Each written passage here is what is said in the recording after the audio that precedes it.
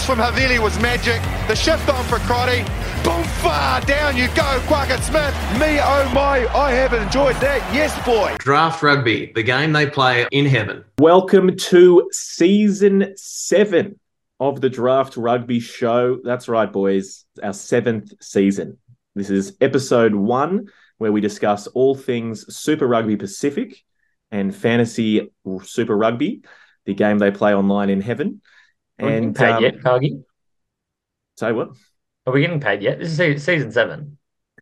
We are still not getting paid, no. Or at least I'm not. I don't know. I mean, if you guys have been, I'd love to know. But yeah, it's a labour of love. But no, look, I'm joined by my co-hosts. Nelson, he always can't wait to wait for the gun. He's got to jump in. But I'm joined by my co-hosts, brothers Harry and Nelson Dale, who are both joining us as newly minted fathers who are getting heaps of sleep.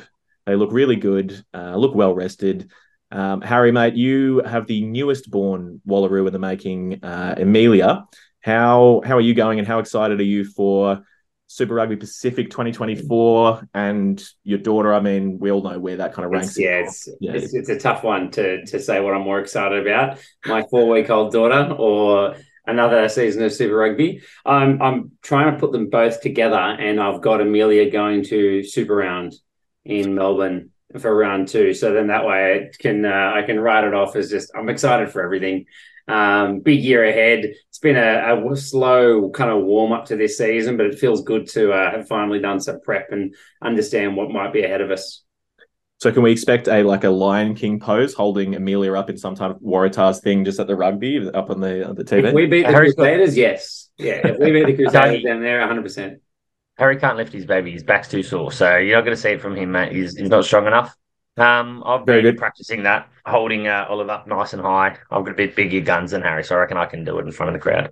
Well, that's right, mate. That's the only thing you're going to hold up a high, mate. It's not going to be the trophy this year, I can tell you that much. But in terms of competition, though, like everything between you two turns into a competition, Nelson made sure to have his daughter a few months ago before Harry had to get in first. Everything's a race in the Dale household. More. Yeah, how old is little Olivia now? Mate, little Olive, she's 6 months today. 6 months today. So this shows you what I'm doing for her half birthday. I'm sitting here talking to you mugs when I could be cuddling her. No, very good. Okay, and apart from your little Wallaroo in the making, actually, I was going to ask, what position is she going to play? Firstly, mate, she's too pretty to be in the forwards. I think she'll be a halfback, fly half, or something like that. See, this is why I asked that question. I thought I was getting she's a flanker for sure, but I have to say, mate, I don't want her to get injured like me. So she's already got good ball skills, I reckon. So she's a back. She's already got a mohawk, so I feel like that puts her well. Like that kind of hairstyle is really good for the wing. She had a mullet for a few months too, so she's in the backs. How good, Dougie? I know big news for us, mate. But on the front for you, it's 134 podcasts today. You've drawn level with Gethin Jenkins and James Slipper. Big day as well for yourself. It is huge. One of these days, I hope to catch up to you guys. I don't know how, but with James Slipper, that's huge. 134. He's how many more do you reckon he's got in him? Because I don't know how many more I've got in me in the podcast game. But it's Kagi, you actually remind me of an old James Slipper. You're just like an older version Slipper of him, mate. So. Slipper's got a couple of years in him, I reckon. He'll just keep going. All right. Well, look, I'll keep podcasting as long as Slipper keeps playing. So that's the deal I'll make. But how where are you guys fitting in the podcast scales? Well, Nelson's up to 145. So he's closing in on Richie McCaw at 148. And nice. I'm on 167, closing in on the top dog, Alan Wynne Jones. Getting very close now. And he's not playing anymore now, so he has finally stopped, old Wynne Jones. So I just need to get one more than him, and then he can retire. It's an equivalent achievement, I would think. Very good, very good. All right, well, look, let's get into the pod for today. We're going to take a quick look back at the 2023 Super Rugby Pacific season, just a little bit of an overview, and how some of our predictions stood up for that season, and then we're going to rip into the 2024 season ahead. We're going to do an Aussie conference preview and then a look at the Kiwi conference. So let's start off with how the table ended up in our predictions for the 2023 Super Rugby Pacific competition. So in terms of we broke it into tables, into conferences rather, into the Aussie conference and the Kiwi conferences.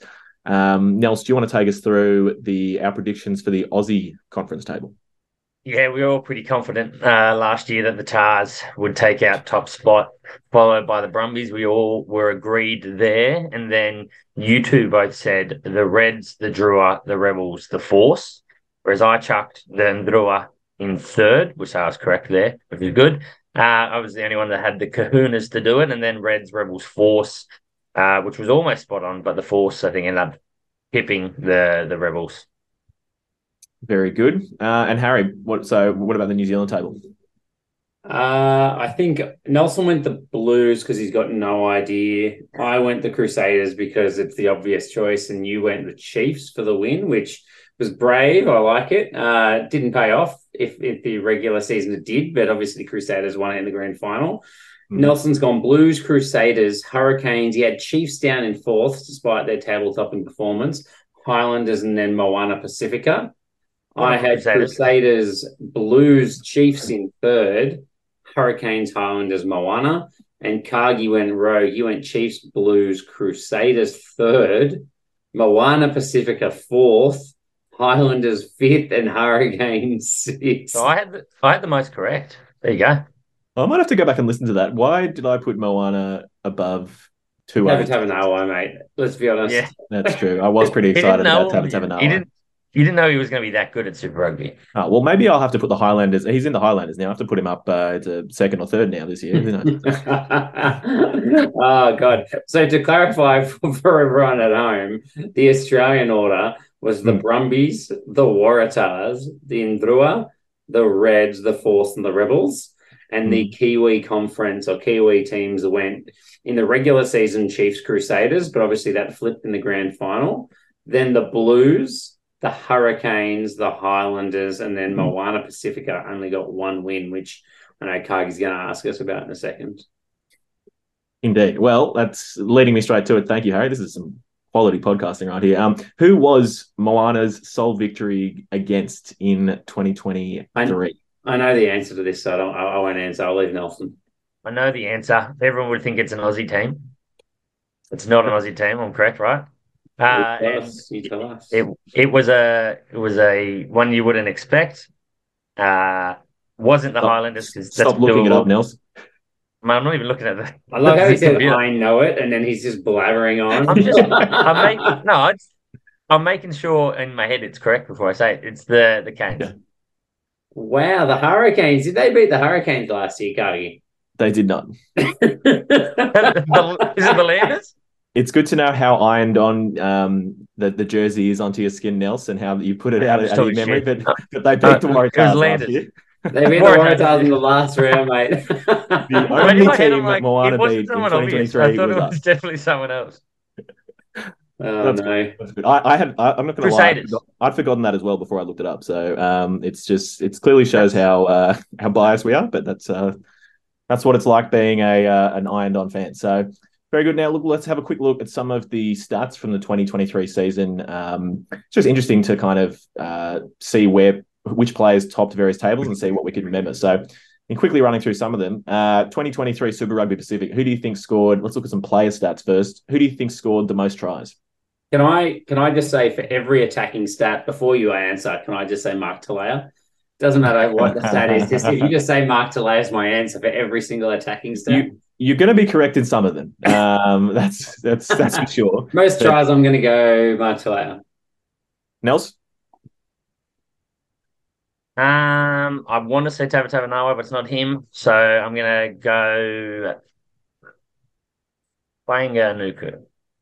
Very good. Yes, Lester Fainganuku on 13. Talea tied on 12 with Sean Stevenson and Cody Taylor, actually. So there you go. Sorry, how much for Fainganuku? 13 tries. Nice. Clearly hit. Yeah, good. Yeah. All right. And then let's go most, clean breaks. Mark Talea. Mark Talea. 24. Yep. Well, the next one was Caleb Clark on 22. So the Blues had that down. Defenders beaten then. Mark Talea. By a long way. 102, Mark Talea. The next was Tavatavanawa on 72. Yes. Yeah. Carries. Who had the most carries in Super Rugby Pacific 2023? I actually might go back to Lester Fanganuku because I reckon he hunted for the ball everywhere. He was good for 20 carries a game, wasn't he? Shit team, great player. He was fifth. No, not him. I'm just going to say, I wanted to say Tavatavanawa, but they actually didn't give him the ball enough. But it has to be a shitter team, right? And they're just going to just give it to him. So I'm going to say Tavatavanawa. Harry Wilson or something like that.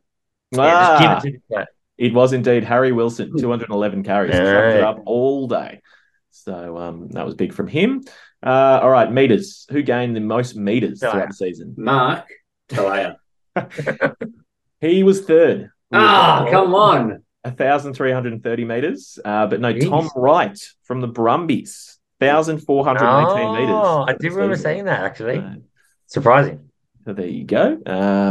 All right, and then since we've got the rest of the stats here, may as well go through them. Who won the most lineouts? Mark. No, I reckon Nick Frost. Oh, no. He was third.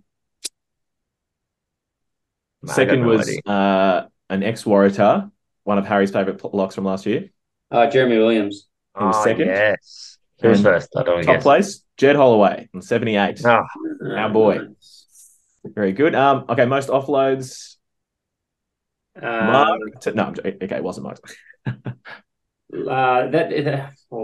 Levi Moore. Aussie Conference. He was from the Aussie Conference. Who throws offloads?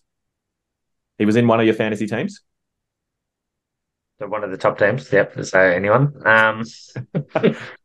Matteli? He was a winger. He was a winger in one of your fantasy teams. Tavatavanawa. Namani Nawasi? No, Aussie Conference. Jeez. Monty Ioane with 26. Really? Yeah, there you go. Monty Ioane. That's a surprise. The next was Rayasi with 24, and then Roygard on 22. So offload King Moani, Monty Ioane. And then what do we got? Tackles. Who made the most tackles? I reckon you guys get this. That's got to be a flanker. It is a flanker.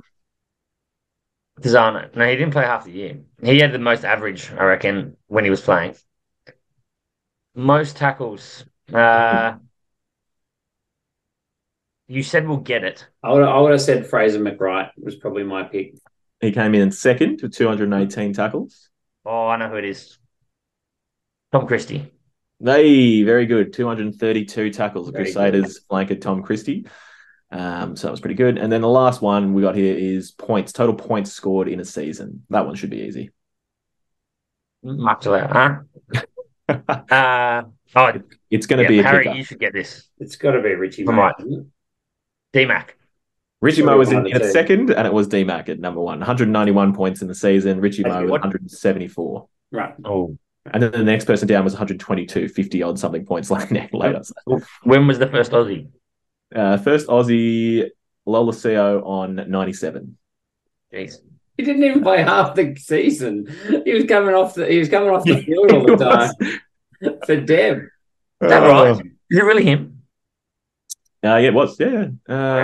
Actually, sorry. No, I do take that back. It was Reece Hodge, 119. I take it back. Yeah, okay.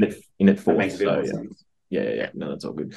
Now, look, let's do the team stats as well. Let's quickly, as we're looking at 2023, let's get through these. All right. Which team scored the most tries? Which team? Chiefs. No, it has to be... The Chiefs kicked a fair bit. This is why it's interesting. You think it's, certain teams, but...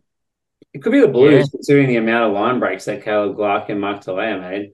Nah, someone has been listening to some of this stuff. I'm going to go with Blues. Nels? Mark Talea.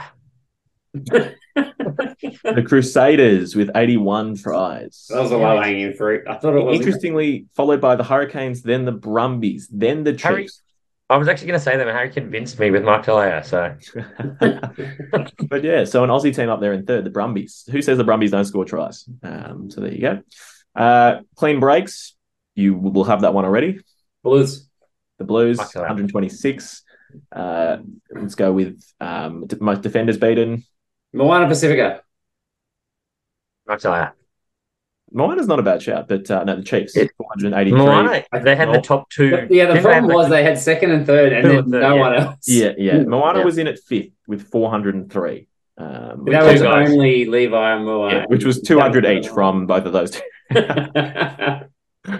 All right, most clean breaks. Oh, wait, we've done that. Sorry. Most, what have we done? We've done clean breaks, defenders beaten, meters gained. I want it to be someone different. I want it to be someone different. One. Let's say who runs all the time for no reason. I feel like the Waratahs still like to do that. The Waratahs were 11th out of 12. The Waratahs were 11th out of 12. Yeah, we never had possession. All right, Chiefs. I'm going Chiefs. PG and draw. The Drew were fourth with 7,600. The Chefs were second with 8,043 meters made, and the Blues topped it with 8,500 meters. So. Should have said Mark. Can we call this the Mark Talea podcast? It basically. I mean, last year's preview pod was the Peter Lackey podcast, which was wrong. But all right, most carries in a season. No, which team? Nels? That's a good shout. Chiefs. Blues were third with 2,100 carries. Crusaders were top, 2,200 carries, and the Chefs in its second, 2,120 carries. I'm wrong. I'm more right than Harry. That's all good. That's all that matters, isn't it? All right, line out win percentage. Which team won? This is an interesting one. Which team won the most line outs? Had the most accurate line out? Waratahs. Yeah. Fiji and draw. Yeah, Fiji and draw. That's good. I'm glad that you guys said that. Fiji and draw came in at 12th with 79.1%. I thought they nailed it. I thought they were doing really well. I remember we podcasted about that. Yeah, this is why I wanted to do this. It's great. No, the Western. Well, interestingly, before I get to this, the Western Force came in at number one with 88.5%. Check your stats, man. Check your stats, champ. This is the Super Rugby Pacific website. Don't trust them. The Chiefs came in 11th with 83.1%. This is BS, mate. The table's upside down. Yeah, I agree. Could be. Who knows? All right. And the Rebels had Ulysses throwing lineouts. Like a good chunk of the year. They came last.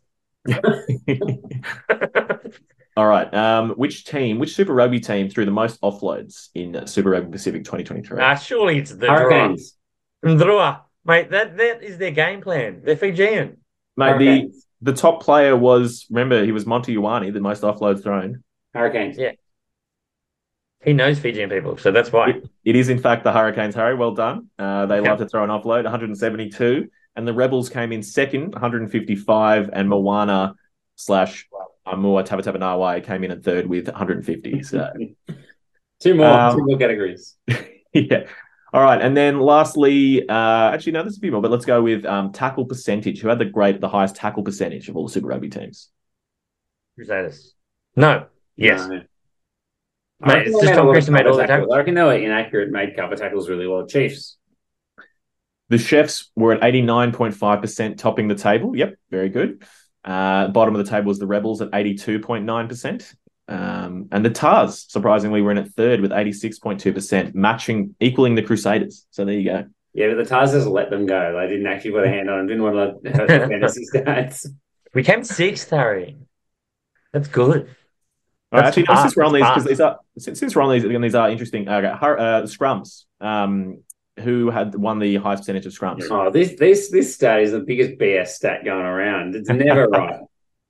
Yeah. Every team's on 100% for the websites I've looked at. So I'm going to say the Chiefs always seem to have a much higher scrum percentage. Brumbies, just because I don't fully believe it. The Chiefs were in at second with 87%, and the Hurricanes were number one with 89%. And the Tars in at third with 86%. Come on, the Tars. Come on. So the Tars are really good, were they? I didn't think they were. Apparently they were. No. Mate, HJ, we didn't have Bell for most of the year. Yeah, that's true. We did not have Bell. We don't have locks. That is not correct. We had Tom Lambert, a young gun. Same age as Bell. Lambo, the Lamborghini. Exactly. All right. And look, the last stat we're going to look at is yellow cards. Throughout Super Rugby Pacific 2023 season, who got the most yellow cards? Moana. Darcy Swain. No, he didn't play much. No, let me think again. Crusaders. The Crusaders actually were equal 10th. Well, there's three teams equal 10th. with only 5 yellow cards the whole season. It will last. But number 1 was the Chiefs with 13. And then tied second was the Blues and Moana with 10 yellow cards throughout the season. Oh, I knew Moana up there. They did good at something. That's it. They got near the top of some tables. But yeah, cool. All right. So it was interesting because it's not necessarily always what you thought, just looking back. So we got caught out on a few of those there. But let's now, should we just jump straight into the 2025? Actually, before we do that, sorry, we do have one last thing to look at, our predictions from last year. I was going to say, let's do this next time. Let's do this in the next pod. Next pod? Okay. Yeah. Cool. Sorry, I see a note being typed in. Let's get into the meat and 3 veg card. You can. This is what they're all here for. You came to Super Rugby Pacific 2024. Let's get into the main team, I reckon. Who's the main team, Nels? All right, let's start off by looking at the Aussie Conference. Let's preview the Aussie Conference teams. We're going to take a look at the big players out in each club, the new players in, what we think the best starting 15 is, any injury news that we found, some new hot shit, who's going to have a breakout season, and any development from last year and our kind of predicted rank for them in the conference. So without further ado, Harry, would you take us away with the most important team in the Super Rugby Pacific competition, the Waratahs? Absolutely. So first of all, the ins and outs list for the Waratahs is gigantic. Really scary that it looks like the entire team, the entire squad is new. But to highlight the more important players, or probably the players that were probably the most damaging in this side, they've lost Tolu Latu for some depth at hooker, Teleni Siu, who was an absolute revelation for the Tars and all-round good bloke by all accounts when we chatted to him in the stands. Will Harris, who's gone to the Western Force, probably a straight swap for Ned Slack-Smith over there. Mikey Hooper, who's trying to play in the sevens and also is now a full-time Stan Sport commentator. I think he took Drew Mitchell's job. Ben Donaldson has headed over to the Western Force. Namani Nandolo has retired, and Kirtley Beale is still listed as suspended. His case has now started for the sexual assault that he's been, I guess, charged with, or not charged with. He's been allegedly defending now. So the players in to replace those guys, they've got Tom Ross in, the tight head from the Brumbies, now 25 years old. He's got 30 caps for the Brums. They've got Hayden Thompson-Stringer, the 28-year-old loose head prop from Bedford Blues. They've got Miles Amatisero, the 21-year-old lock, 203 centimetre lock, coming across from Clermont. He will be replacing, I would think, Teleni Siu. Fergus Lee Warner, the 29-year-old, who was playing at the Force, then Bath and the Worcester Warriors, which I think he was with them when they went under. They have Mesu Kunavula, but he's done his knee, so he'll be gone for the entire season. He was one of the exciting Fijian Sevens players from the 2018 Com Games, so disappointing that we won't actually get to see him play. I mentioned Ned Slack-Smith already, the 20-year-old who's come through the TARS development side into the Force and now come back to join the TARS. Vuate Karawalebu, who was playing for the Roosters and their Fiji Bati in the International Rugby League. He said he's very excited to come back to the game he grew up in. And Tristan, who's gone from the TARS to the Tigers to the Tatars again. Karawalebu had some big raps on him before he went to the Roosters as well. He's an exciting one. He's got lots of potential. Yep. Big turnover is the biggest takeaway from me here. Big turnover. But at least they're doing their best to cover a lot of the holes there with the new recruits in. I've got for their best 15, Bell, Parecki, Harry Johnson-Holmes, Fergus Lee Warner and Jed Holloway at lock. Then I've got Swinton, Gamble and Hannigan as their 6, 7, 8. Jake Gordon and Tane Edmed at 9 and 10. Lalakai Feketi, Isaiah Parisi in the centres. And then I've got Peach, Nwanganitawasi, and up the back I've got Jorgo Jorgensen at fullback. With the bench, they've got on the loose head side either Lambert or Thompson-Stringer. I suspect because of his age, Thompson-Stringer might get more minutes, but I really liked the look of Lambert last year. Violano at hooker, Tom Ross or Holtz at tight head. Again, that'll be a good battle on the tight head side. Then I've got Amatosero and Gleeson for the impact off the bench, Wilson and Bowen to start at the reserve 9 and 10 specialist position, and then Tuipulotu or Walton rounding out that bench. Obviously, the one caveat for me as a big Will Harrison fan is once he's finally back fit and firing, I expect him somewhere in that 23 as well. What do you think? This is Gleeson's year. I was about to say, Nelson and I both sitting there desperately trying to hold our tongues, mate. I'm trying to recover from the fact you put Ned Hannigan at number 8. You know why I didn't pick Gleeson number 8? Because they said he still has never played an 80-minute game of professional footy. So he's just not starting every week. And you got to play your 80 minutes sometime, mate. Like everyone's got a first 80 minutes, and it's him this year, and he's going to do it lots. Do you know why he doesn't play 80 minutes?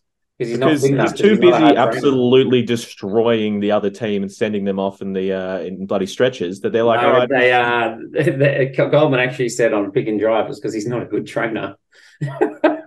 I won't have that, mate. I remember Super Round last year watching him absolutely destroy every other team, and it was like, he's earned your best. I've never seen him earning your best more. I like the excitement of Gleeson, and but I think Hannigan playing well as well is a very good player. So that is one of those positions around that 4 to 8 position for the Tars where they've just got a lot of classy loose forwards that could have a real impact. I'll give you my shout, Harry. I reckon Gleeson starts at 8. And then they've got, if he needs to move, they've got likes of Gamble and stuff that can shift across to 8. Gamble will be that Pete Samu role who will cover, the back row. He'll start at that 7. But if Gleeson needs to come off, Gamble will shift to 8.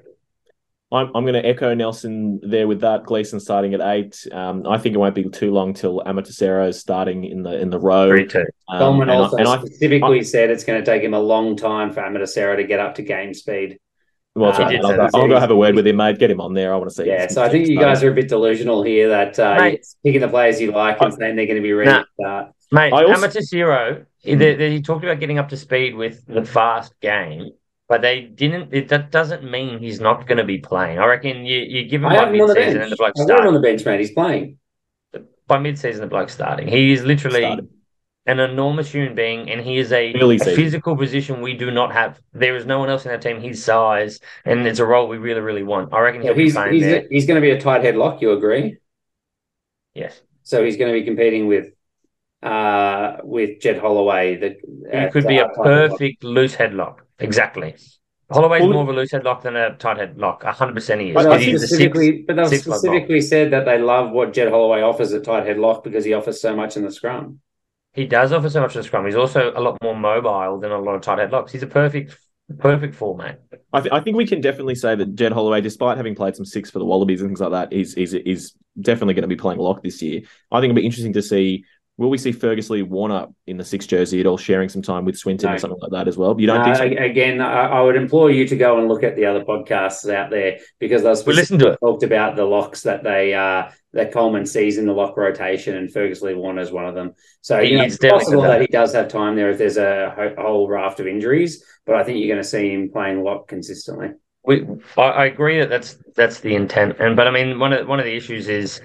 We've heard this stuff said many a times, and people end up in completely different positions, including at the Tars in the last couple of years. Gamble is that what you're saying? Yes.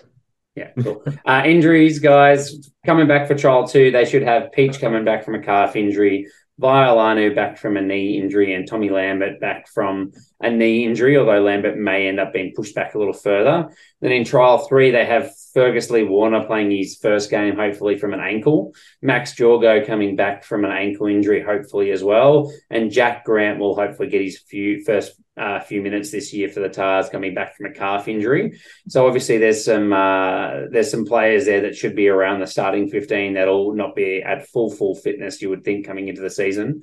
Then you've got Ned Hannigan is aiming to be fit for round 1. So Gleeson to start round 1. I feel like that's a pretty good shout from you boys. Archer Holtz for round 2 with a shoulder injury. Tom Ross at least round 2 with a calf injury. Will Harrison, they're saying round 3, but they've also said they expect him to go back through club rugby somewhere between rounds 2 to 5 to get some minutes and get confident. So I think it's more likely he plays elsewhere if he can get game time for a few weeks before we see him. And then I've mentioned Mesu Kunavula who's gone for the season with a knee injury. My big takeaway there, guys, is that they're already talking about Lambert and Ross and I think Holtz as well, all being injured at the start of the season. So we've brought in these new props. We have all this depth, but the first few weeks we've got to get through before we're back to 100, and then hopefully they can all stay fit and firing, because I thought that was a real area of strength for us that's looking a little shaky straight away.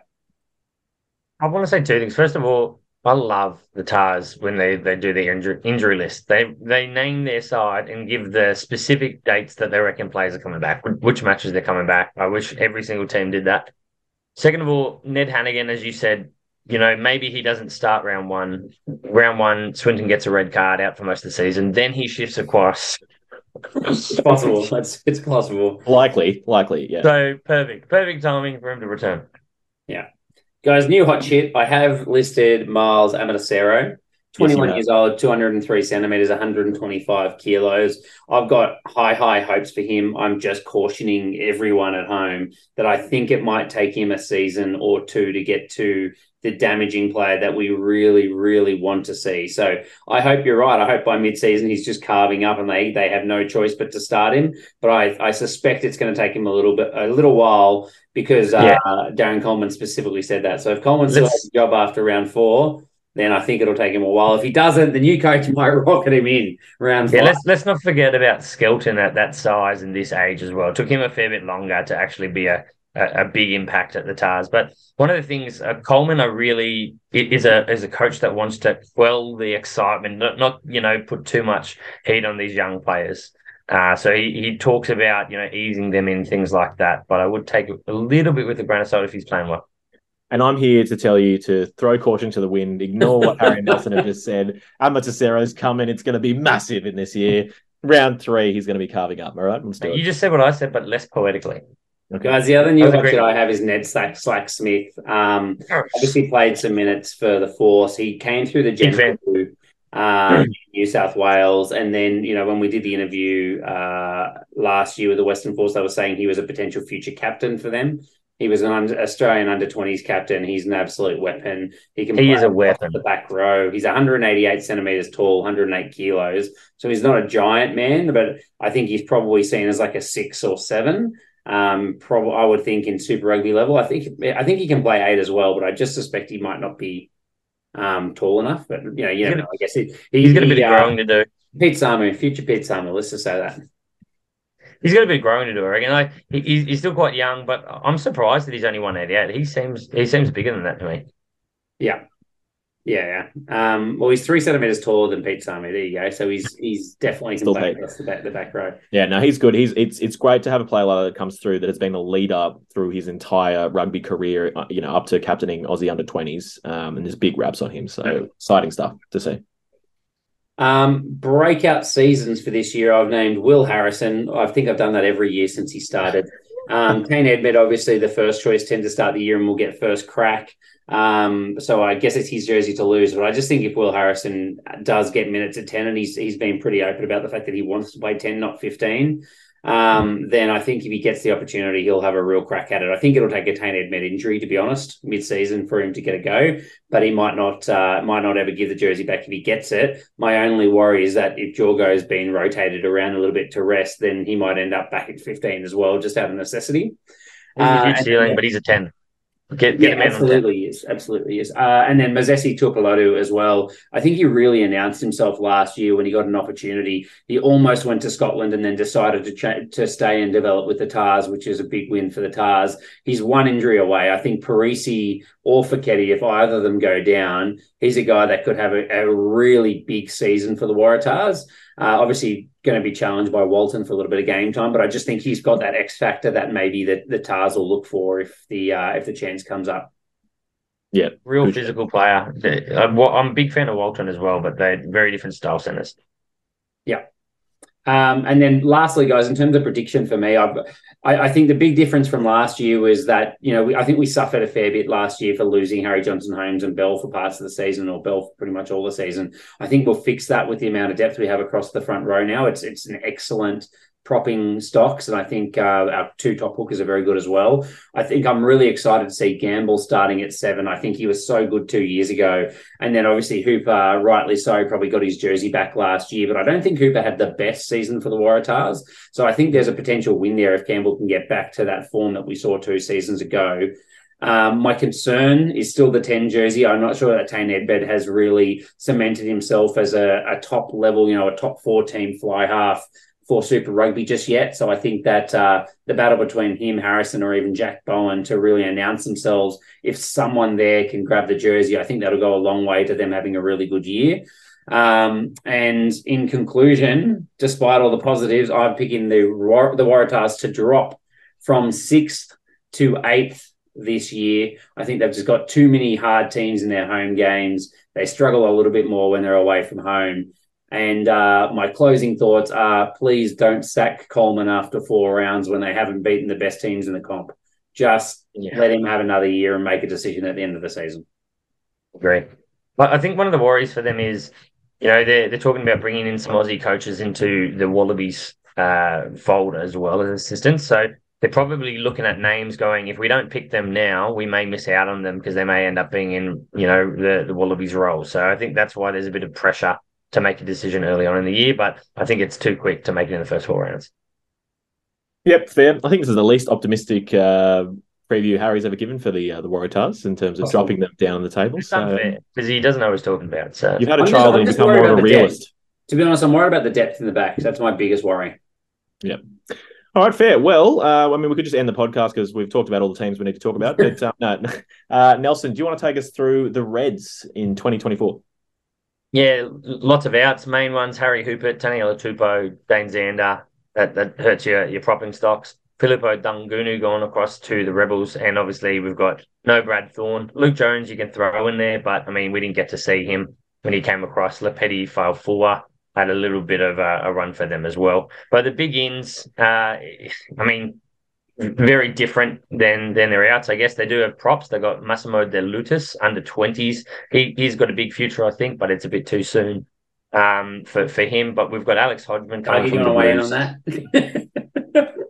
Yeah, I don't think we'll be seeing any of him this year. But Massimo De Lutis is very good, but I said it's a bit too soon for him.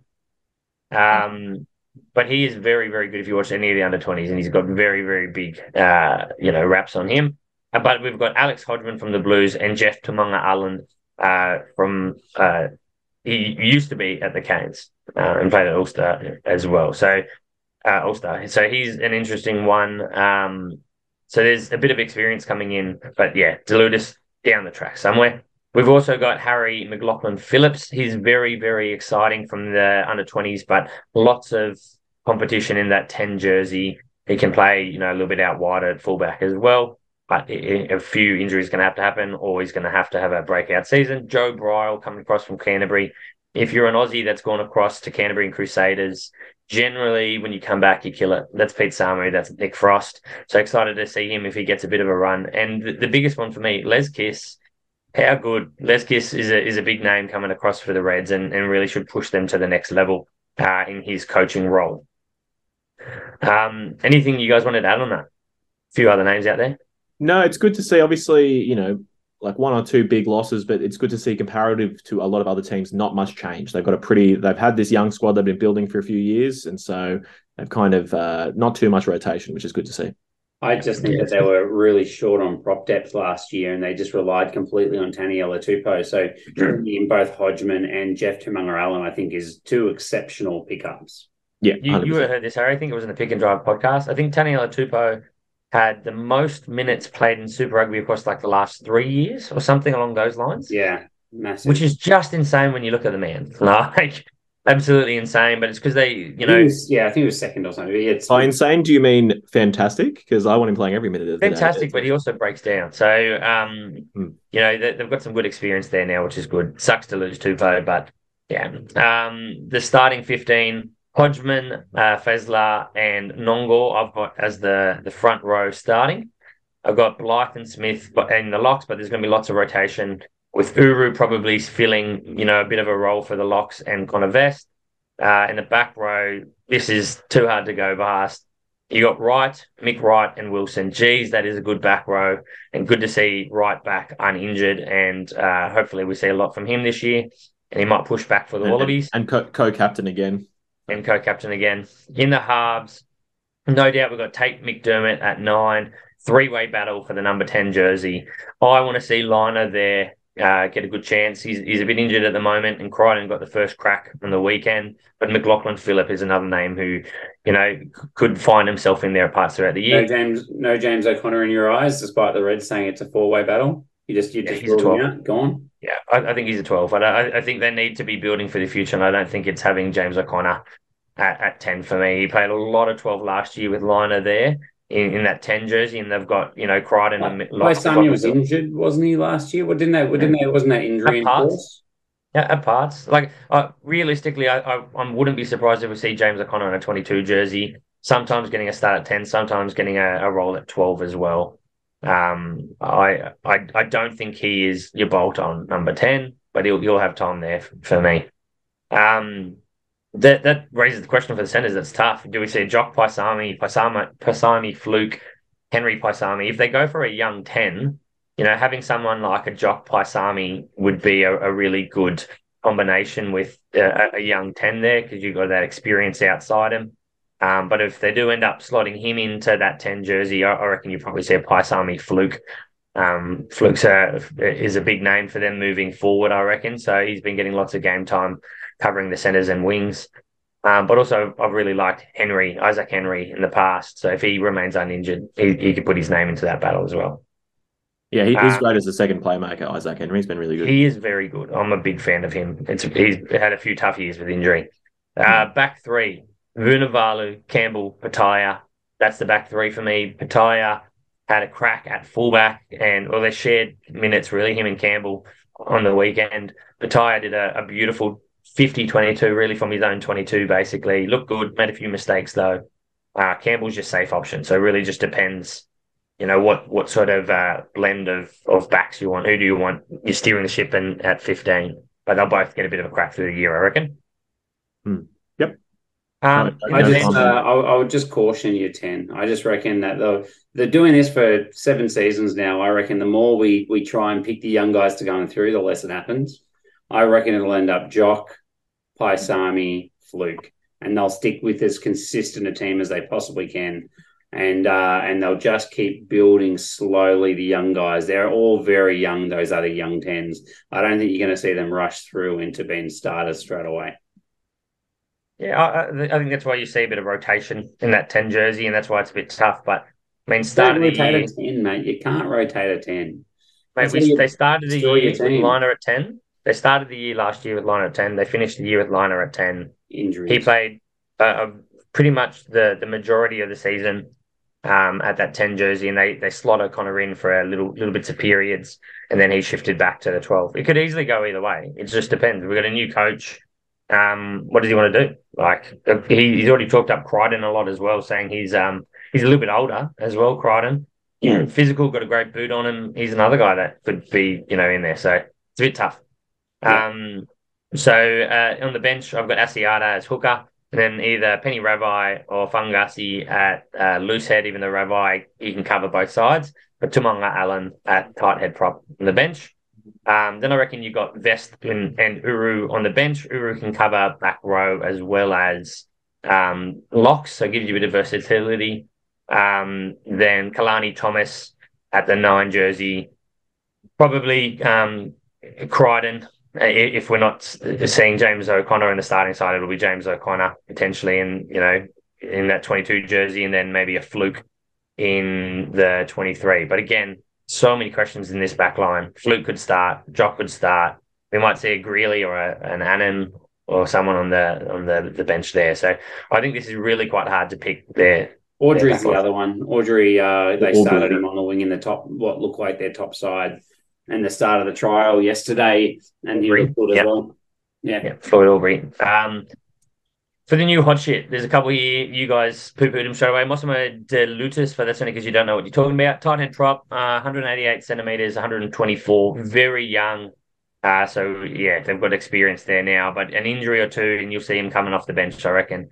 I was calling for him to start immediately. I thought Cargie was going to be on the bandwagon that hard. I wasn't poo-pooing him. Rubbish, mate. Rubbish. Stand He's out exciting. to the under-20s. He was leading the Aussies were leading Ireland 10-8, and then when he left, the scrum absolutely fell apart, and they lost 10-30. So I mean, very strong in the set piece at that bracket. But yeah, still very raw. Joe Bryle, 22-year-old number 8, 195 centimeters, 112 kilograms. He's the son of Michael, who was a hardman for the Wallabies, real physical player. Joe played Aussie schoolboys who beat New Zealand, then went across to New Zealand in the Crusaders Academy for 2 years and played New Zealand under 20s in 2022. So he's a big boy. He's the mould and size of, Harry Wilson. So it'll be interesting to see if he gets a bit of a run for them. But lots of competition. Harry McLaughlin-Phillip, this guy's an absolute freak. I don't know if you watched the trial. He's 19 years old. He was just stepping blokes in the middle of the field as soon as he came on. He is exciting.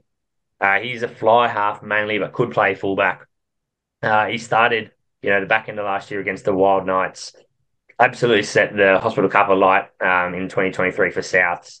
Quick off the mark, really good skills. He's a complete package, but yeah, just so much competition in that jersey. And then 2 I left out were Taj Anand and Floyd Aubrey, both 20-year-olds. Both, if they get given the chance, could hold down jerseys because they're very, very good young players. But this is the Reds, mate. Like, they tend to have so many really good young players coming through. So it'll be interesting to see who stamps their name on the starting jerseys. They're coming to a really good place, aren't they, the Reds? Yeah. I've been building. Yeah, I think Les Kiss is the man to take them to that next level. So I don't know if they are. I think they will, but I think that our criticism last year was they lost so much of their senior talent right when they would have had that really nice mix of senior and junior talent. Whereas now I think they look a bit fresh-faced again. Like their pack, maybe not so much.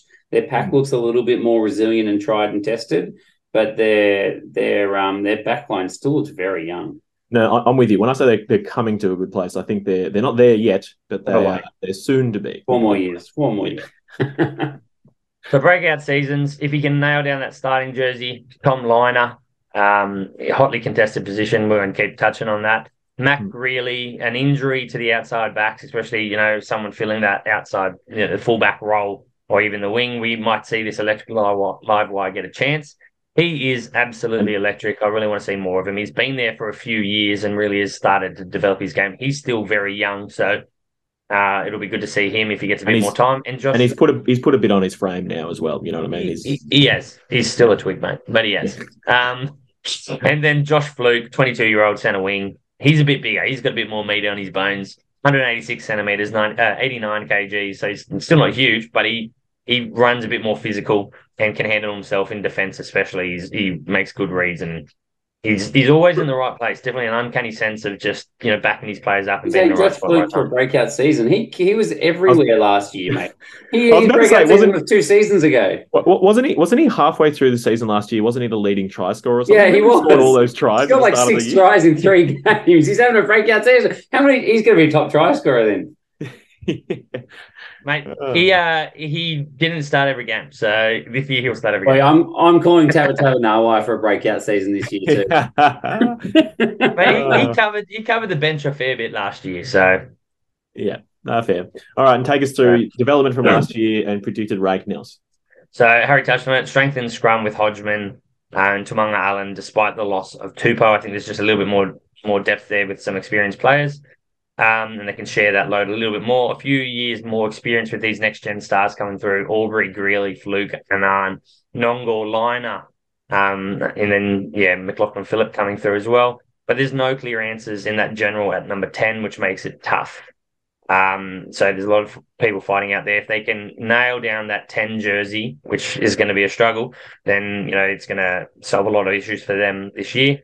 Les Kiss, mate, this guy's had 26 years of professional coaching, 6 countries, 9 comps. He took London Irish to promotion into the English Premiership and their best season in 15 years, finishing 5th. He's assisted both the Box, Ireland as well. Like, this guy is very experienced. I think he's the right man at the right time for them.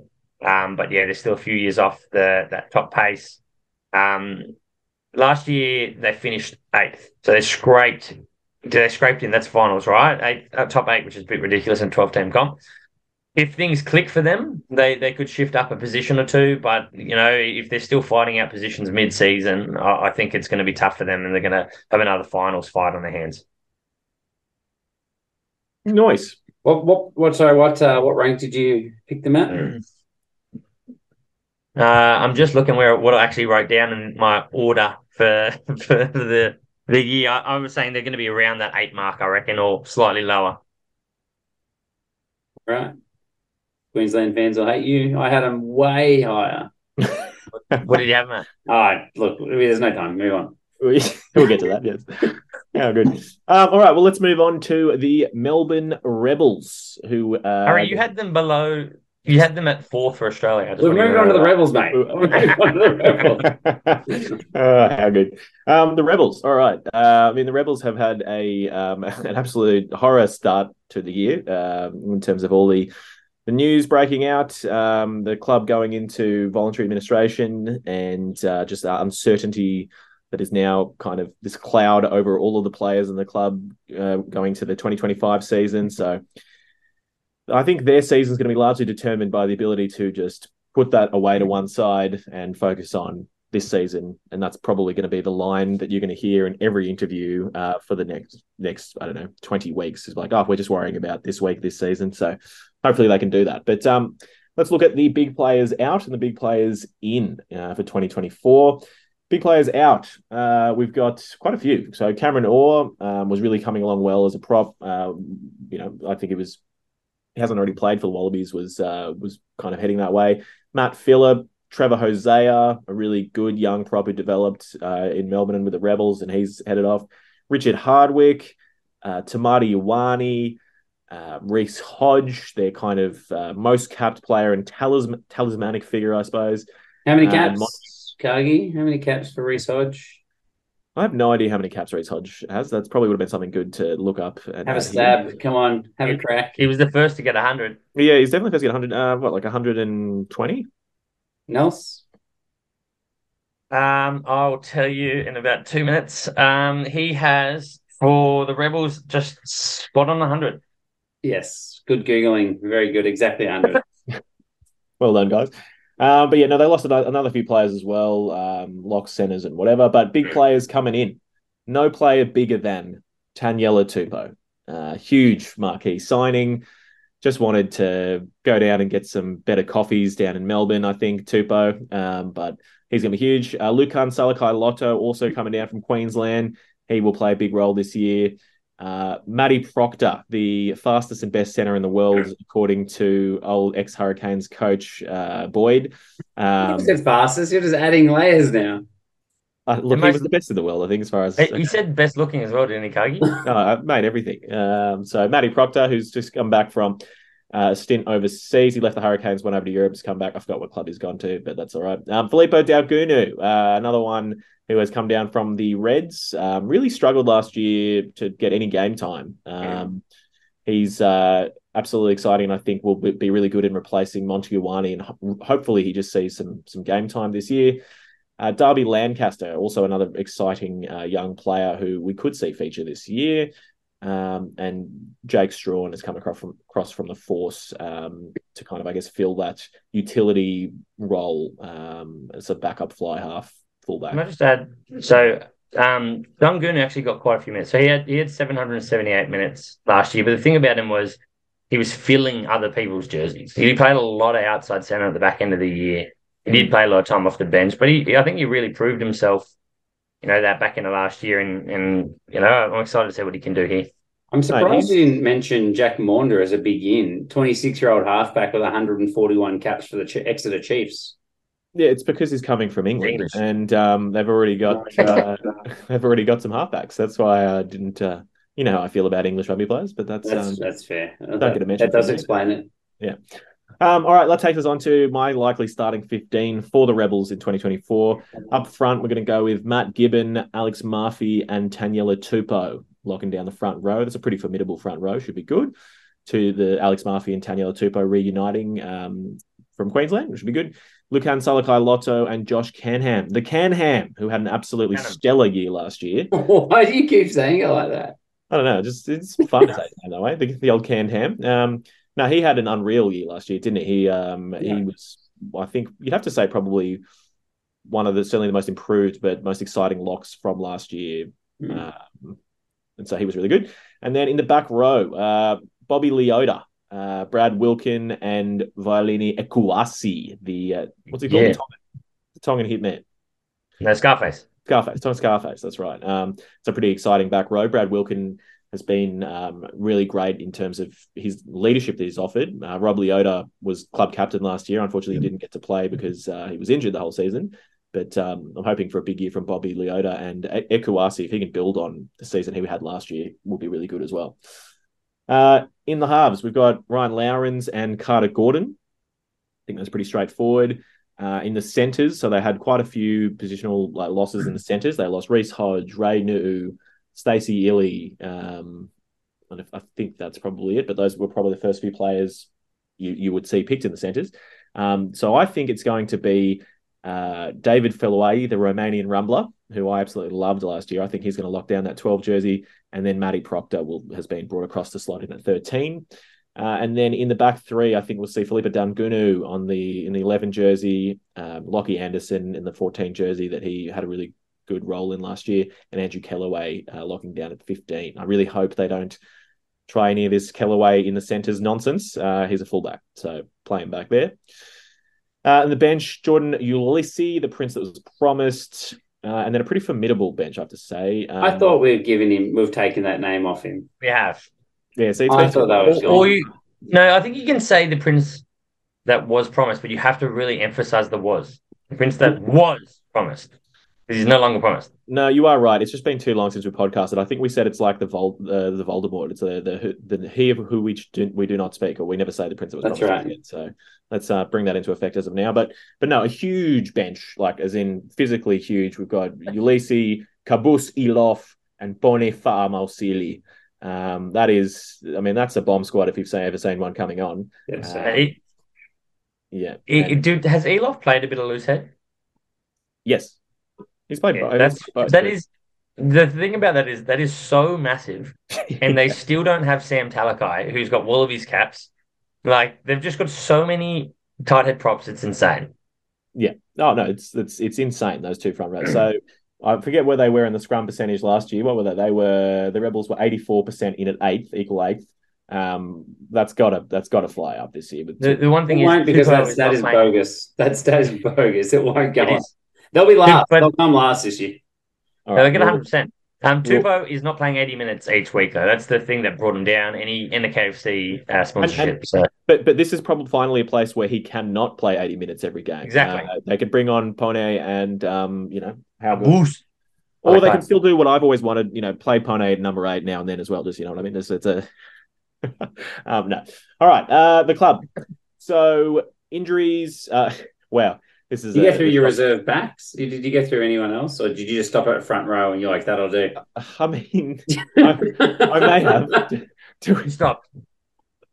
All right, fine. The rest of the bench. Sorry. Angelo Smith, actually someone who's in for a really big year, I think, the young lock. He was quite impressive in his couple of cameos last year, so I'm expecting a really big year from him, and someone who is basically an injury away from, getting a real shot this season. So he'll be really exciting. Josh Kemeny, I've put on the bench and not starting, but we could well see him start in at 8 or 6. Probably, I would say at 8. I think club captain Bobby Leota will be starting at 6 when he's fit and ready to go. And then we'll have Bobby Tuttle over Jack Manda in reserve half. And I'm thinking probably Lucas Ripley and maybe Glenn Vaihu on the bench. That obviously doesn't give you... the only person to cover 10 there would be Bobby Tuttle if Carter Gordon was to go down. But we could see Jake Strawn, who's been brought across. I'm not sure if we'll see much more of Mason Gordon, of Carter's younger brother, who's in the club. But I don't think we'll see... I think he's still developing. So that's how I see the bench likely playing out. What are your thoughts, guys, on those team lineups? Oh, look, I think I think you're relatively spot on to be fair with those outside backs. But it will be interesting how they see Dungunu. Do they see him as a man that can fill that 13 jersey for them? And does that mean we see Proctor filling 12 at times as well? Hopefully, we're never seeing Kellaway in the centres, as you said. But they have a lot of young guys like Darby Lancaster. That guy is absolutely lightning. But the fact that they're letting him take some time off throughout the year to go to sevens probably speaks of his they either try to keep him happy, but he's probably not their starter week in, week out. But we'll get chances and glimpses of him, and he's got the potential to lock down a jersey, I reckon. And I'd also just say Joe Pincus as well played a lot of minutes last year. While he's probably not the most exciting outside back, I thought he developed pretty well through the season. So his ability to play wing and fullback and kind of be a versatile player for them. I'd be surprised if he didn't play some solid minutes. I also love that Cuggy's got Lawrence and Tuttle over a capped English player. That's so good. I love that. That's how I feel about it. Okay, it's but what do you think we'll see Jake Strawn on the bench, or do you think they'll literally just run Carter and hope that Bobby Tuttle can cover? Like, do you think it's just all in on Carter Gordon?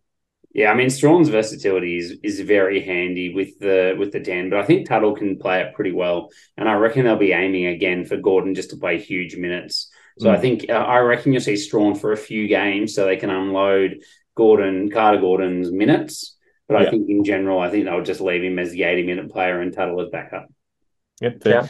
And what about and Ripley as well? We just, I mean, he obviously has been developing Lucas Ripley and is, a bit of a phenom, but he can kind of play 13 or on the wing. I suspect we'll see him. I've got him on the bench most times. Another player they talk a lot about having a bigger year this year is Glenn Vaihu, developing further. I'm not quite sure. Like I think I have bigger raps on Ripley than Vaihu for mine. But they're both exciting young players, but again, like they're going to need to build a bit of experience. So whether they're sort of just giving them opportunities throughout the year, we might get to see a bit of both of them. All right. Well, I guess my question is this: so if we have Dungunu and Lockie Anderson locking down the wing jerseys, one of them gets injured. I think Dungunu's got a lock on the jersey, man. I don't think he's been good enough in the last 3 years. I think that there's healthy competition. I think Anderson's got a jersey, but Anderson's got that jersey. Okay, so if it's not Dungunu, who's next in line? Do you think for a wing jersey? Vaihu, then Ripley for a wing jersey. Okay, yeah. You got Darby Lancaster under both of them, Harry. Yeah, I do. Cool. All right. Well, I've kind of already covered a lot of the new hot shit and things like that, but let's fly through it. Injuries, you guys have fired a good shot here. Just under injuries, have put the club's financials. So yeah, well played there. No, I haven't really got. Couldn't find an injury update. I don't think we've been able to find one yet. Because there's so many bloody articles about the club financials. You type in Melbourne Rugby injuries, and all that comes up is about their fucking financial position. Whatever. So yeah. Okay, so new hot shit. My one for the year was Angelo Smith. I just think, given that he's going to be coming off the bench all year, and then maybe rotated into starting throughout the season, I think we can expect a really big year from him. He would be the only person in Melbourne that was stoked that Trevor Hosea and Matt Phillip have headed overseas. So I think he'll be really, really good. Breakout seasons for me, the Romanian rumbler David Feluay. I've really enjoyed watching him play in the times that he's gotten. I think he's in for a big year. And I'm saying Felipe Dungunu, I think he will lock down that 11 jersey. I think he's kind of in the mold of what they have wanted there with Korobiti, Motuiwani, that kind of stuff. So we'll see from him. Development and rank, we've talked about it. This year's just going to be about whether they can avoid the distractions of the club's financials. They've got a really solid forward pack now. Can the backs deliver the goods, basically, if they're getting the ball? We will see how Carter Gordon develops. So I've still ranked the Rebels at the bottom of the Aussie conference. So you're saying they will not make the finals for the first time ever? They're done. The Rebels? Yeah. What do you think they'll come? If they're bottom of the Aussie conference, does that make them 12th, 11th, 10th? I've got to scroll down to my predictions. Sorry, no, I don't have them bottom. I have them second bottom. Sorry, I have them above the Force. So what do you think they're going to come all up? This is a combined table, mate. Come on. Do you hate the true Australian fans of the Western Force and the Melbourne Rebels, mate? Like, you just kick them while they're down, mate. Jesus. Well, look, last year, the Force were 10th, the Rebels were 11th. I suspect, I'm going to call the Rebels at 10th, the Force at 11th. There you go. Who's 12th? Moana Pacifica. Okay, fair. And that's me. All right, what team have we got next? Who is up next? The Brums. Going back down. The Brums. Haz, is that you, mate? It is. So big players out. Pete Samu and Nick White. I think 2 massive exclusions for them. Big players in. I've got Stephen Larkham as the coach is obviously a massive player coming back in for them. Not a player, but a massive on the field. coming back in for them. And Harrison Goddard has come across from the Tars. I think he's an important in just to add to the depth of that 9 jersey, which I'll get to a little later on.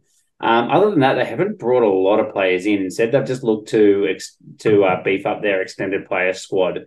So I think, they're just trying to go through that internal development to keep their cohesion up. Starting 15 for me, it won't change a lot, to be honest. I think it'll be Slipper Lonigan, Alan Alatoa. In the locks, I think it'll be Frost and Neville. Back row, I've got Tom Hooper to be an absolute standout player this year. 7's probably their jersey that's hard to pick. I've gone with Jerome Brown just for consistency's sake, but I'm not super confident. And then Bobby Valentini in the 8 jersey.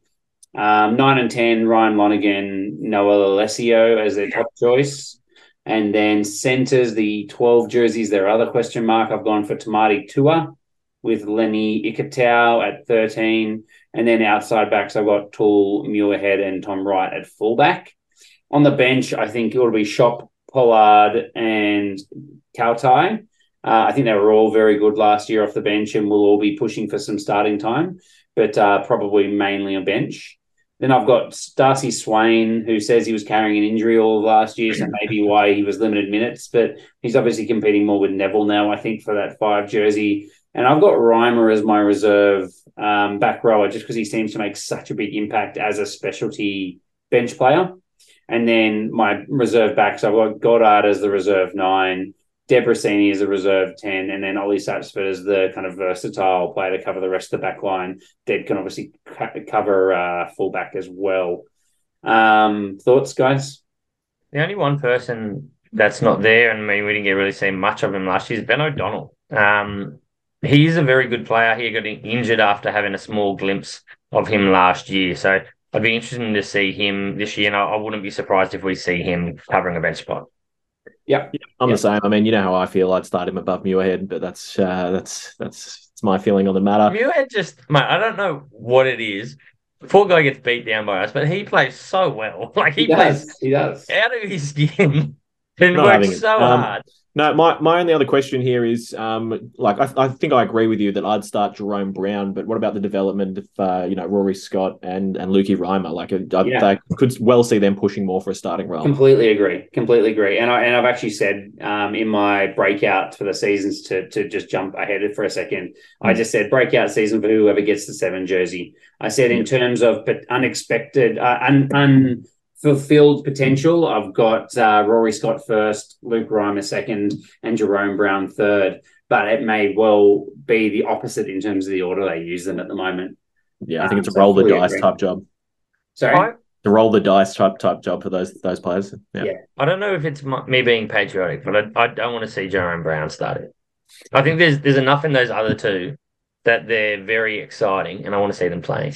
You just want to see Rory Scott, the mini Pocock. That's what you want to see. Mate, he's not even mini. He's the young Pocock. And got big arms. Gary Nelson just falls in love with him. That's true. Mate, Reimer off the bench last year, as if he was not absolutely phenomenal every time he came on. He was so good.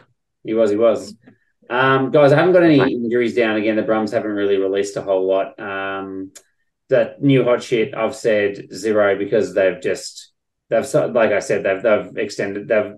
beefed up their extended development squad, but there's not really a lot of new guys coming in who I think are super rugby ready. There are a couple of young guys that are 19, 20 years old, but they're not going to play.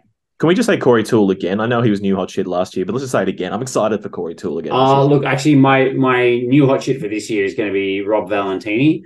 He starts. So breakout seasons, guys. I've got Ryan Lonigan. Obviously, the loss of Nick White is huge. He's the heir apparent. Played for Captain Dozzy Hayes, I think, last year. Interestingly, he's only started 15 matches and he's never started more than 2 in a row. So I think that's why I had Harry Goddard as quite an important signing for them. So, the rigours of playing week in, week out, that'll be the really interesting thing to see how he goes there. And then I've obviously also mentioned whoever gets that 7 jersey. In terms of... Sorry? Is Billy Pollard someone we can chuck in there? I know they've got Lonergan and they've got competition there, but he's just a guy I want to see a lot of. I'm pretty sure he was injured through a lot of last year as well, and that's why we didn't get to see him. Well, I think we did see a fair bit of him. He look, I hope so. I think we were calling him for a breakout year 2 years ago, a new hot shit 2 years ago. So again, he very well could be the Australian hooker at the end of the year. Like, he's got that kind of potential. But I just think that the Brumbies status quo will be that they'll go, Lonergan will play the bulk of the minutes. Billy Pollard will start maybe 3 games and come off the bench for most of them. And then they've still got McInerney that will get some solid time and play pretty well as well. So I just think the way they have to rotate all 3 of those guys, it's going to be a slow burn to see him really come through. But yeah, you're right. He does have that kind of potential for sure.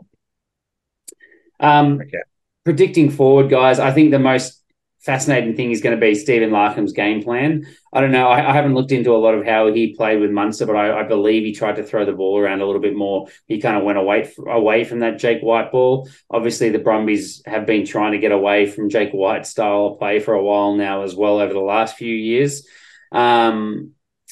I think they'll have a workhorse pack regardless, but really, to me, it's that 9, 10, 12 axis, which is going to be really challenging for them. I've talked about Ryan Lonergan not having huge game time in the past. I've talked about, I haven't talked yet about the fact that Noah Alessio and Jack Debrasini, they were battling it out for the 10 jersey last year. And, as I've already mentioned, for a couple of the other teams, I think that's really not a positive thing for a team. They need a commander at 10 that can own the game. So I think Noah Alessio had a great time apparently over at Toulouse or Toulon. Toulon? I'm going to say Toulon. They apparently wanted him to stay for longer, but he couldn't, obviously. So hopefully he comes back confident and firing, and Jack Deb the same. Whoever gets the jersey, I think they've both got a lot of potential. And then finally, Tamati Tua and Ollie Sapsford, just neither of them own the jersey yet either. So the ability for that 9, 10, 12 to gel will absolutely come down to where they finish in the table. I've got them finishing 4th at the moment. Yep. I think we're just in agreement with you there. With the Brumbies, it's pretty straightforward. They could be higher. I think I think they could be higher. But yeah, look, they're 3rd or 4th for me. But yeah, look, we'll jump into the Force. Unlike Cargie, I actually like the Force. Big players out. They've lost Tom Robertson, Folau Fainga. Jeremy Thrush for a bit of last year. They've lost him again. Isi Nasarani at parts they had last year. Bryce Hegarty, Zach Kiparigi, Manasseh Mataele, Tony Pulu, and Jake Strawn. So there's a lot of names that have left, that side for them, especially in the outside backs. But Robertson and Fainga is huge in the front row as well. Big players in. They got Atu Molly. He's an experienced man. Very exciting to see him come across for them in their front row. Nick White, despite his injury, he should be back early and doing well. Ben Donaldson, Harry Potter. They've also got Will Harris, who we've had big raps on, but has never really reached the heights we thought he could at the Tars. He's been pretty good. Mate, the guy's young. I thought he was exceptional when he played last year. We were saying how good he played, and he just destroyed it in the trials starting 2 years ago. 2 years ago, for some reason, Harry didn't have Gleeson starting in the Tars lineup this year. But mate, if Will Harris was there, he'd be starting. Yeah, I believe he's a good chance. He would be probably. You think he'd start over Gleeson, mate? We love him, but he is not. He was great last year, mate. He's only 23. He was very, very good. Yeah, I think we used to rate him above Harry Wilson, but he hasn't developed as quickly as Harry Wilson. But he's a very, very promising player. And then they also got Tom Franklin. That's a really big in for them for experience. But maybe Naira Ravora. He's on their train and trial side, but he is massive and he doesn't look that fit. So can confirm I will pick a Force player in my fantasy team if Dangele Naira Ravora is available. Did you see him try and turn for a ball when a ball got kicked through yesterday? I will touch on I will touch on why there's a chance they pick him in a little bit. But the starting side, I've got Wagner, They need props. Huh? Is it they need props? Wagner, Kaitu'u, and Medrano in their front row for me. Jeremy Williams and Ryder, he's injured early. I'm not sure how long he's injured for, but he is injured. But he's the man for the role. Wells, Tizzano, Harris in their back row for me. White, and then an absolute shit fight of a fight out for the 10 jersey. So Dono's probably come across thinking he wants that jersey. They don't have much depth in the outside back, so there's a good chance we see him playing 15 if he's not playing 10. So leaving us mainly Yuri and Pasatoa, other than him fighting it out for that 10 jersey. So you're just saying the Wallabies 10 will be shifted at the Western Force out of the 10 jersey? Is that what you're predicting? Like he was shifted out of the 10 jersey at the Waratahs at parts in the last couple of years. And yesterday, just to clarify, Donaldson played 10 and they moved Bury to 15, right? And you're saying they'll do the opposite for the season? I had that as my starting side. And then the thing is, if they want to have the best side on the field, the outside backs, Tiatia and Potter, are the two blokes that are there. That's it. So they've got to fill that role. And Donaldson, I think, is going to be the better role at 15. Also, when you've got people like Pasitoa beating down on that 10 jersey, unless they're starting Donaldson at you are 10 dreaming, and shifting you are him to 15. absolutely dreaming. These people tune in and spend their time to learn what's going to happen, and you're saying they're going to move the Wallabies 10 away from the 10 jersey so that they can put a bloke that had a breakout season coming through from club rugby to stay. He was also the Wallabies 15. Mate, Pasitoa will look at playing 12. Pasatoa will end up playing 12, and he will be competing with Stewart for that jersey. Bury will be the utility 10-15, and Donaldson will play 10 every single week for them. This team is bogus. Or you can say that he is the first man in for the 10 role, but he is the most versatile out of them in terms of the bloke that could play 15. Mate, Bailey Kunzel could probably play 15. Who? Bailey Kunzel. Nah, he's a centre role /10 for me. He probably could, mate. The whole team's very fluid. I don't know if you can hear my baby screaming in the back, but she's angry with Harry. Yeah, because you decided to move Donaldson. I just think it's happening. The bloke's been moved around. And there's more chance that George Pullman plays fullback than Donaldson. You'll heard it here first. All right, can we make a bet on that? Make this bet live on the pod. Harry, $100. No, I'm not willing to back Pullman. I feel like that might have been a desperation. How good. All right, so take us through your bench. No, I'll finish the centres. So Stewart and Spink are going to start, but I'm in agreement that Pasito's a very good chance to take that 12 jersey.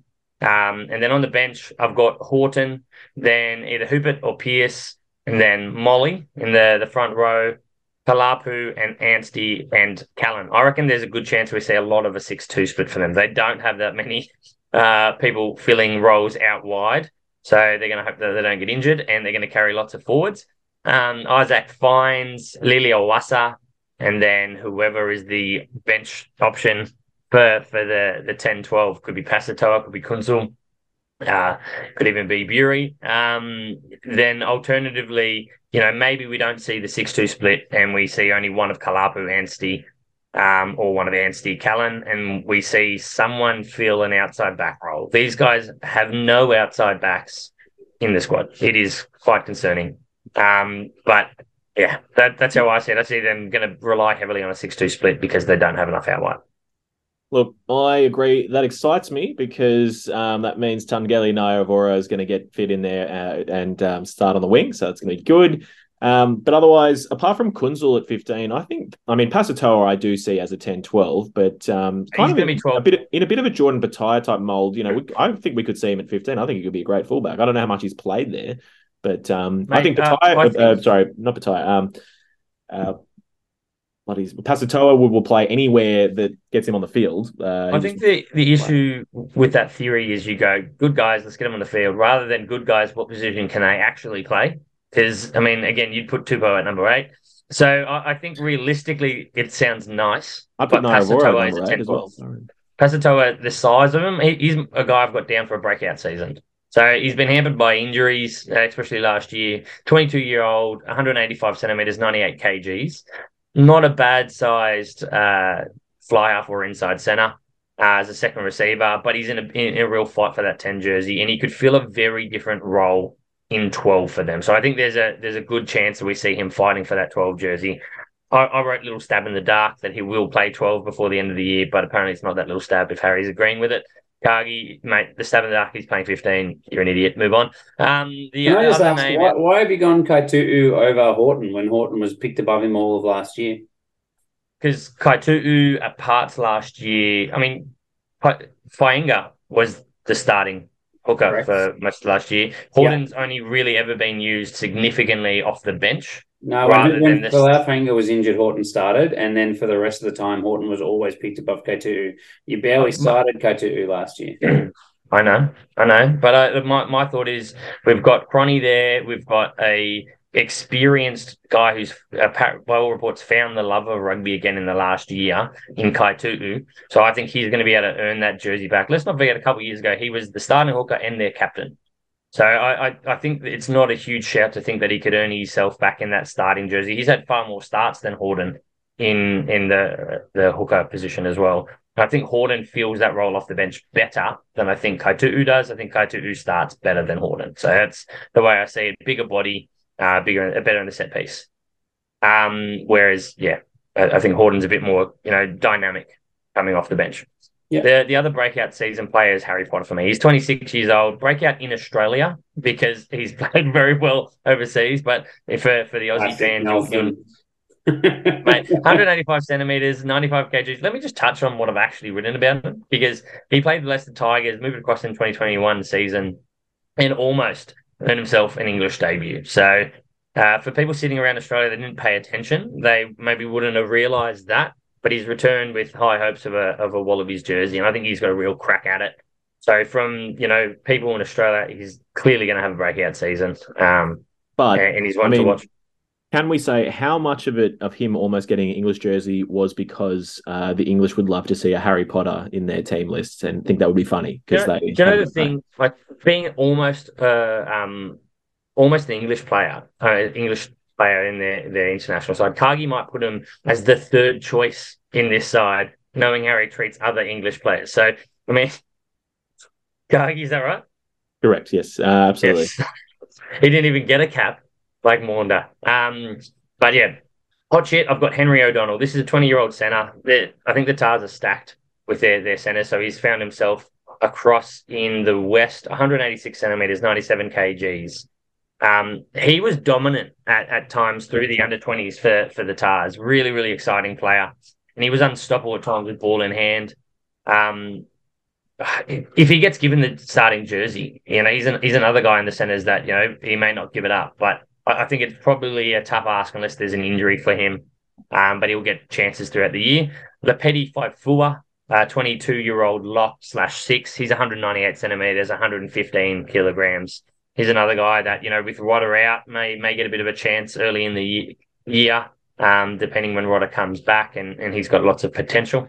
And then just the young pairing of Amoni and Pearce, two players that kind of burst into the scene for them.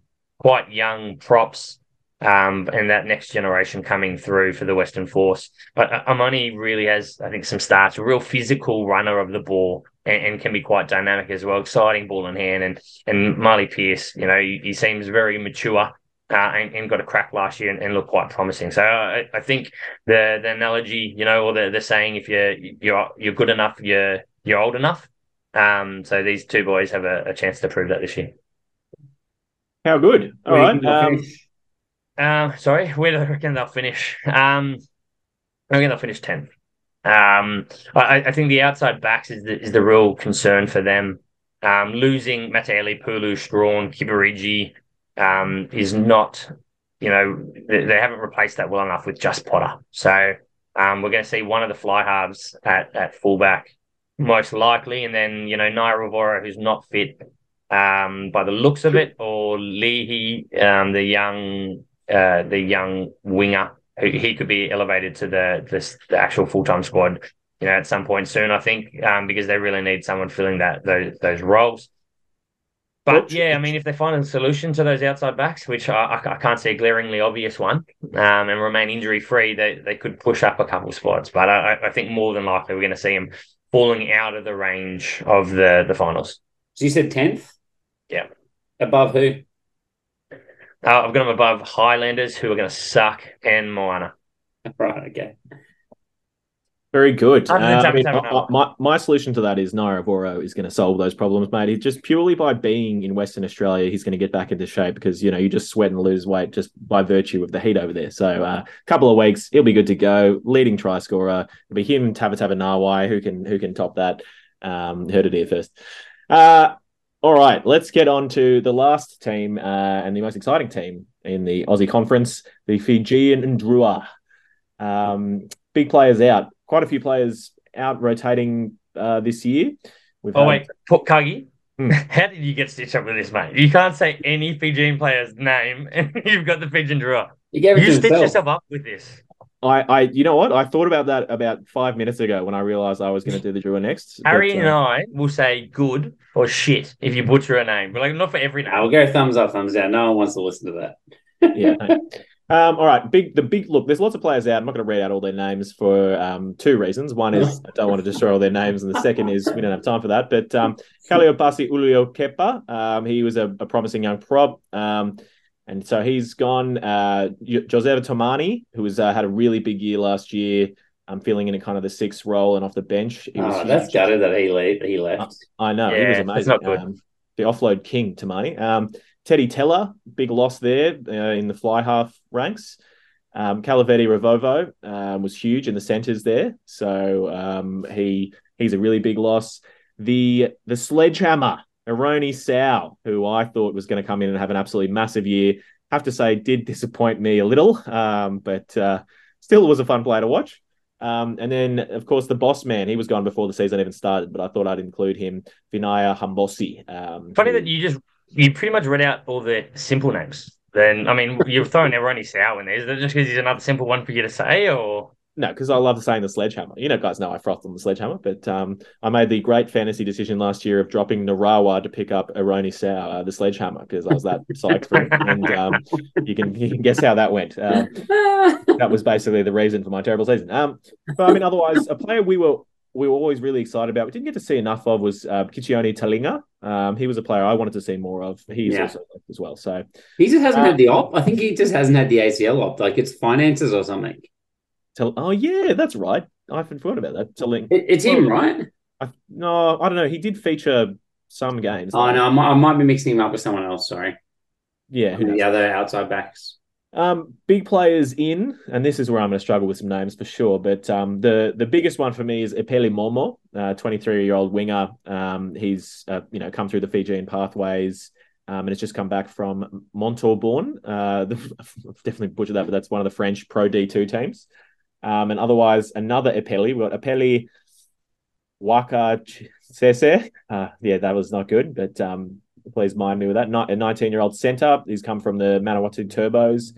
And Isaiah Armstrong Ravula, 20-year-old fly half centre, also from the Turbos, who's a very exciting young prospect. So those are some of the new players in. Starting 15. Let's smash through it. Harriet Hetet, Tavita Ikanaveri, and Misaki Doge. Doge? He's South American? Yeah, how do you say his name again? Misaki Donge. Donge, that's right. Sorry, okay, got that wrong. In the locks, we're going to have Izoa Nasila Silla and Quigendaveta. What was that? Te Awaru Quigendaveta. In the back row, I think the most likely starting is we'll have Vilive Mira, Kitioni Salawa, and Malinga Daranalangi, who's the captain. In the halves, Frank Lamani and Caleb Muntz most likely will make the jersey his own, but we might see him swapping out with that. Got three other fly halves, so we'll see. Apostolomi Vota, I think, will be in at 12. He's played a lot of 13, but that's to make way for Yosefo Masi, who had an absolutely enormous year last year. He featured a bit in the 13 jersey and the wing jersey, but we think his best jersey is there at 13. And then in the back three, I think we'll see Apeli Momo, Celestino Ravatamada, and Ilias Sesi Duroa Sesi. in a fullback. And then on the bench, Mesolami Dolokoto, Emosi Takiri, Meli Tooney in the front row. A player I'm excited about, Etoni Waka, the very young, very exciting, very athletic lock prospect. Elia Kanakavata, Simeone Guravoli, and I think Kemu Valentini in the backup halves, and Samasama Vodre, the utility back who kind of could play centres or the wings, is who I've got on the bench, but they've got plenty of utility backs that could fit. So that's what I think will be the most likely Drua starting 15. Most of those names obviously returning from last year, so building on the Drua's success and kind of momentum that they've been building with each year in the Super Rugby Pacific competition, which has been awesome. New hot shit, the player I'm excited about. Every year everyone goes looking for who's going to be that new Fijian Drua winger, and I think it's going to be a Peli Momo. I think he's going to absolutely light it up. Just a highly touted, very explosive and exciting young winger. He's just come back from, so he's gone through the full, I think I said it before, but the full pathways, played for the Fiji Warriors, under 20s, and has just come back from 3 years over in the Pro D2 in France, where he's looked really, really good. So I think he's going to lock down a wing jersey and be the it man of this year, hopefully the Vinaya Hambosi of this year. Otherwise, the other player I'm excited about, new hot shit, Etonia Waka, who he did feature towards the end of last year. I think he got on for a couple of games, but he's an incredibly athletic lock, and he, is kind of a lock back row utility forward. But I think he will start finding himself playing a bigger role with a couple of the locks moving on last year.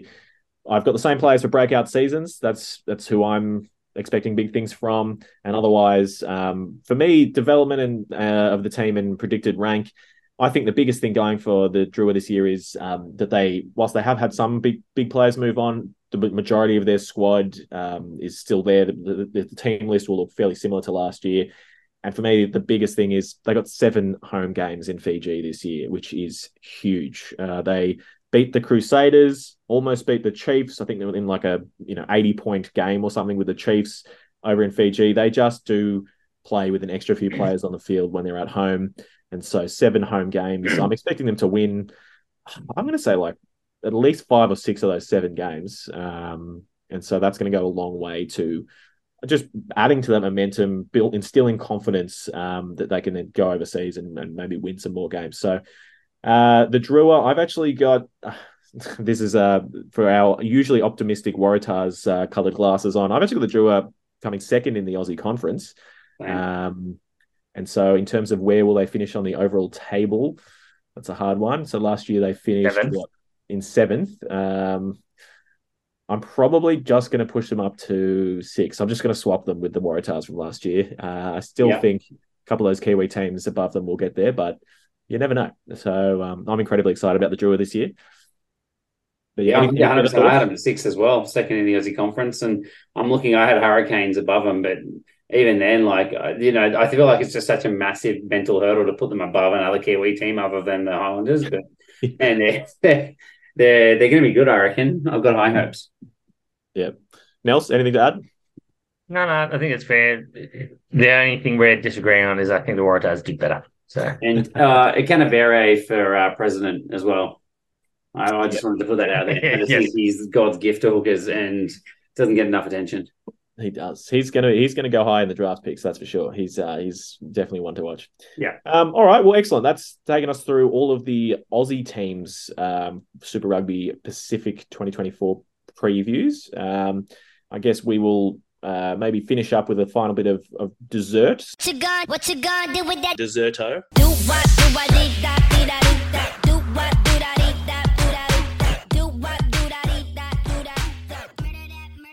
Well, I suppose we've gone through each team. Should we actually go through and pick your order of the Aussie conference table? Harry, do you want to go first on how you see the Aussie conference playing out? I'm going to go Brums first, Drua second, Rebels third, unless Gordon gets injured. Tars fourth, Reds fifth, Force in last. Huge. Nels? I'm pretty different to you guys.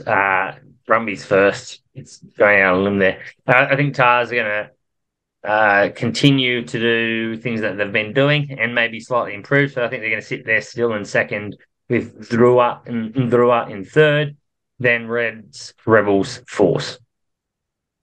Very good. And I brought it home. I agree with Harry. Brumbies, Drua, and then the Tars. And I'm going to go Reds, Rebels, Force. And it occurs to me, I think I said earlier in the pod that I was going to put the Force above the Rebels or something like that. Harry put the Rebels above the Tars. Yeah.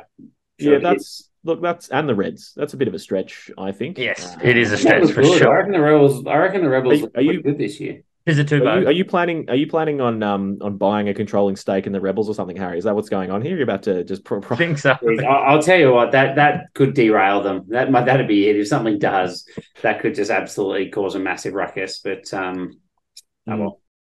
We did the preview to see how accurate we were on the 23 table. We'll finish out the Kiwi element of the 24 table before we preview the teams in detail next week. Nelson, where do you think the teams are going to finish in the Kiwi conference next season? But I think Chiefs are going to continue to lead the Kiwi conference for a second year in a row, followed by the Blues, the Crusaders, the Hurricanes, the sliding Highlanders. I think they're probably there anyway last year, but they're going to be further down the table. And then the Moana Pacifica. Anyone have anything different? I've got the exact same. Cargie's different. I do. I think it's going to be the Chiefs, then the Crusaders. Didn't you think Moana are going to come first? Cargie, you were saying that before? I do not know, unfortunately. But no, I think the Chiefs and the Crusaders, then the Blues. That's what I'm going. That's the only way I'm different from you guys. And then bringing it home with the Hurricanes, Highlanders, and Moana. I just thought we'd do this after talking about the Kiwi teams because I thought that might give me time to change my mind as we discuss all the teams. But it's basically just para-franchise versus Taha Kamara, isn't it? First, second, and third in the table. That's what it boils down to. But mate, stop giving spoilers to next week's pod, mate. It's a that's right. Yeah, we'll leave it there then. Let's park it there. This has been episode 1. This now has been episode 1 of the Draft Rugby Show, season 7, 2024, Super Rugby Pacific, coming at you. And we will catch you again next week for the New Zealand Super Rugby Conference preview. Catch you then.